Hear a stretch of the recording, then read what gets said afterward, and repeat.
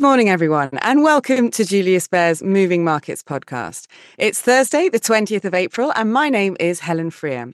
So we've plenty to talk about this morning, with company earnings results continuing to come in, as well as some inflation data. So I'll be talking about the latest market news with my colleague Jonti Warris. Then Carsten Menke will give us his thoughts on the impact of China's economy on the demand for industrial metals. And then finally, Nicolas Jordan will provide an update from the CIO office. So let's start, as I mentioned, with the latest market news. Good morning, Jonti. So what would you like to highlight from yesterday's market action? Good morning, Helen. Yeah, so it was a pretty uneventful session yesterday, all being told, with corporate earnings being the main focus, really. US equities were mixed in rather quiet trading session yesterday, closing just off their best levels. The major European indices also ended around flat, not far off the day's high. In fixed income, US treasuries were weaker and we saw some curve flattening. The two-year yield is now up over 25 basis points in the past four sessions and by 50 bips since late March, and is currently trading at around 4.24, while the yield on the 10-year was 3.59 when I checked a moment ago. Also, not much to report on currency movements. The US dollar was a little firmer versus the yen and the euro, but closed slightly weaker on the sterling cross. In commodities, gold closed down 0.6%, but off its worst levels, while Bitcoin fell back below the $30,000 level. WTI crude settled down 2.1%, ending back below the $80 a barrel. Late yesterday, the Fed's latest beige book didn't reveal too much that we didn't already know and was broadly in line with recent economic data showing a slowing in economic activity, disinflation, and easier labour market conditions. Okay, you mentioned it was all about the earnings season. So any specific company news to report? Yes, certainly. Morgan Stanley rose after its investment bank and giant wealth unit surpassed expectations, even as its profits fell. This comes as a number of press articles yesterday noted that bank earnings are showing little signs of strain following last month's turmoil in the banking sector. Tesla reported Q1 earnings yesterday too, with adjusted earnings per share missing the average analyst estimate. The firm announced that it would continue to cut vehicle costs, improve production efficiency, lower logistics costs, and remain focused on scale. And French cosmetics giant L'Oréal reported very strong Q1 sales yesterday, gaining 13%, outstripping expectations of 8.1%, as it reported strong demand across regions and business divisions. Interestingly, the company's growth in North Asia, which includes China, was just 1.9%, the only region to trail market estimates.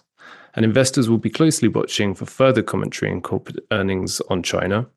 The reopening of the world's second largest economy has given a boost to global consumer brands, including luxury names. And last week, French luxury stocks Hermès and LVMH saw their quarterly revenue jump, also in part thanks to Chinese shoppers. L'Oréal's performance this year has further boosted the fortune of its biggest shareholder, Françoise Bettencourt-Meyers, the world's wealthiest woman. And this comes after the company acquired Australian luxury cosmetics brand Aesop in a takeover deal worth over $2.5 billion a fortnight ago. And we got some inflation data here in Europe yesterday. Can you shed any more light on these figures? We did. UK's CPI data showed that Britain's inflation rate remained adamantly high in March, which will strengthen the case for further interest rate rises at the Bank of England, after many thought that the central bank had already concluded its tightening cycle with its March hike. The UK Consumer Price Index rose 10.1% from a year ago, which is marginally down from 10.4% in February, but still stubbornly high and not yet in single figures as was hoped, given the forecast of 9.7%. The data revealed the strongest increase in food prices in more than 4 decades, according to the UK Office for National Statistics yesterday. And in the EU, CPI data yesterday showed that inflation in the Eurozone fell to 6.9%, down from 8.5% in February. Also here, though, core inflation remained stubbornly sticky. And anything to report out of Asia this morning? Well, we had Japanese trade data come in overnight, which shows that Japan's export growth slowed in March, dragged down by a drop in shipments of cars and steel to China. Asian equities are trading broadly lower this Thursday morning. The Nikkei and the Topix are mildly in the green. The Hang Seng and the Nifty 50 are trading around flat, while the Korean Kospi and Shenzhen Composite indices are trading in the red. In other Asian news, a severe heatwave continues to engulf parts of the continent, with some media describing it the worst April heatwave in Asian history. This is prompting fears that the high temperatures could lead to severe drought and potential crop failure this year on a widespread level across the continent. And let's finish off then looking at the day ahead. What data are we expecting out today?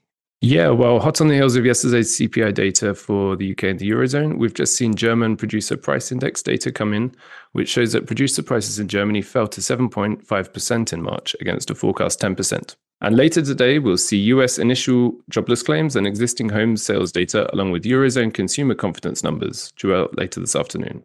A quick look at the futures board shows that European stocks are poised for a bit of a mixed start today, while US equities are set to open in the red later as investors weigh up the mixed corporate earnings and the latest assessment on the US economy. Great. Thanks very much, Jonti, for the roundup. Now, Carsten, earlier this week we had data out of China that surprised to the upside. So that's good news for industrial metals, isn't it? Well, good morning, Helen. Not so much, actually. So while the economy grew faster than expected, it became clear that China's reopening recovery was very much consumption and services driven, with construction lagging behind. Growth in fixed asset investment, which is very closely tied to construction activity, moderated in the manufacturing and infrastructure sectors. Infrastructure was one of the strongest sectors during the past few months, reflecting the government's ambition to support construction activity as weakness in the all-important property sector persisted.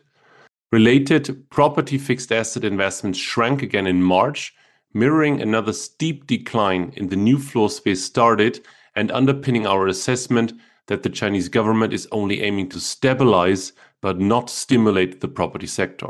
What you're saying then is that China is back on track in terms of growth, but it's not the right kind of growth. Is that right? Yes, exactly. So what we saw last quarter is basically a normalization in consumption after last year's lockdowns.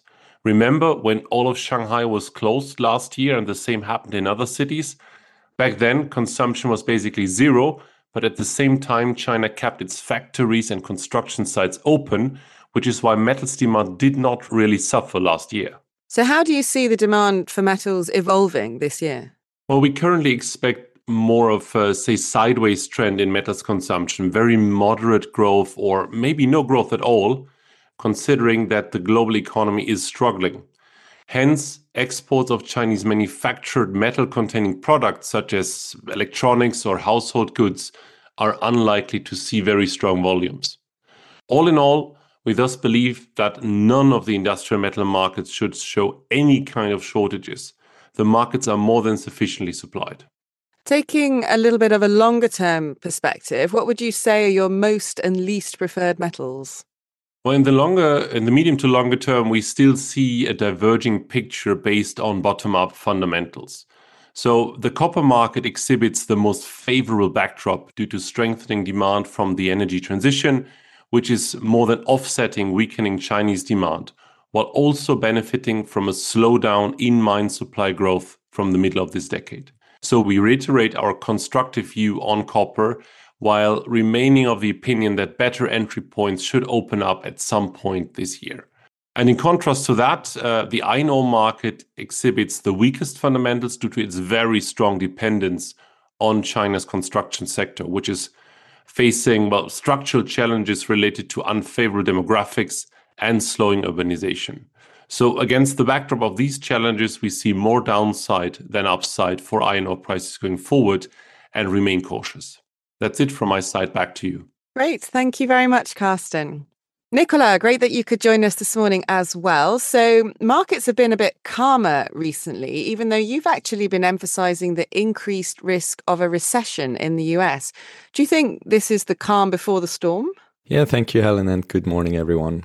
Times are calmer indeed, but this is not really surprising after the immense volatility we witnessed just a few weeks ago. It's difficult to say whether this is the calm before the storm, but it seems that market participants are a bit in a wait-and-see mode for now. Last week, we have seen inflation numbers more or less in line with expectations, and with no further immediate credit crunches in sight, it remains unclear how the Fed will move in their next meeting. And as we have explained in earlier editions, the Fed remains key for the short to mid-term trajectory of the equity markets. So I think for now, investors are just digesting incoming data and are looking for clear signals that would drive them in a particular direction. So how are you navigating the current environment then? Well, for the time being, we also do not see any clear signals that would indicate major opportunities or also major risks in the market. And so we are pretty comfortable with our current portfolio construction. While we do continue to have a constructive outlook on the economy, and in particular on the ability of the corporate sector to deliver positive results in the ongoing earnings season, we don't think that we would be compensated enough to take on a higher risk, since the probability of a recession has increased, as you mentioned earlier. You also mentioned before that you're comfortable with your current portfolio construction. I'm sure our listeners would love to hear what such a portfolio looks like. Can you share any more on this? Sure, happy to do so. Well, our strategic asset allocation for a balanced portfolio is actually pretty basic. 5% cash, 40% fixed income, 50% equities, and 5% alternatives. On the cash and the alternative side, we are pretty much neutral, so not much to report there. However, we are slightly underweight in the fixed income bucket as a whole, but we continue to see quite some potential for some particular segments in the next few months. In light of the recent developments, we actually moved up the quality ladder by liquidating our US high yield position and reallocating the proceeds to investment-grade corporate bonds and US treasuries. On the equity side, on the other hand, we are slightly overweight for the moment. But also there, we try to focus on combining defensive value and quality growth segments. The reason we are comfortable with this positioning is that it allows us to catch the upside potential with a pretty limited downside risk. However, we are of course prepared to take a more defensive stance should market signals call for it. That's all from my side. Back to you, Helen. Great. Thank you very much, Nicolas. So that's it for today. Thank you to our speakers this morning, and thank you all for tuning in. Do join us again tomorrow when I'll be joined by more colleagues to talk about what's moving markets. Have a great day, everyone, and bye for now. The information and opinions expressed in this podcast constitute marketing material and are not the result of independent financial or investment research. Please refer to www.juliusbaer.com/legal/podcasts for further other important legal information. Business Leaders is a monthly podcast where we talk to entrepreneurs across the globe. We delve into the details of how they started their careers, their journeys in building businesses, and hear about some of the challenges that they faced along the way. Search for Business Leaders on your favourite podcast player.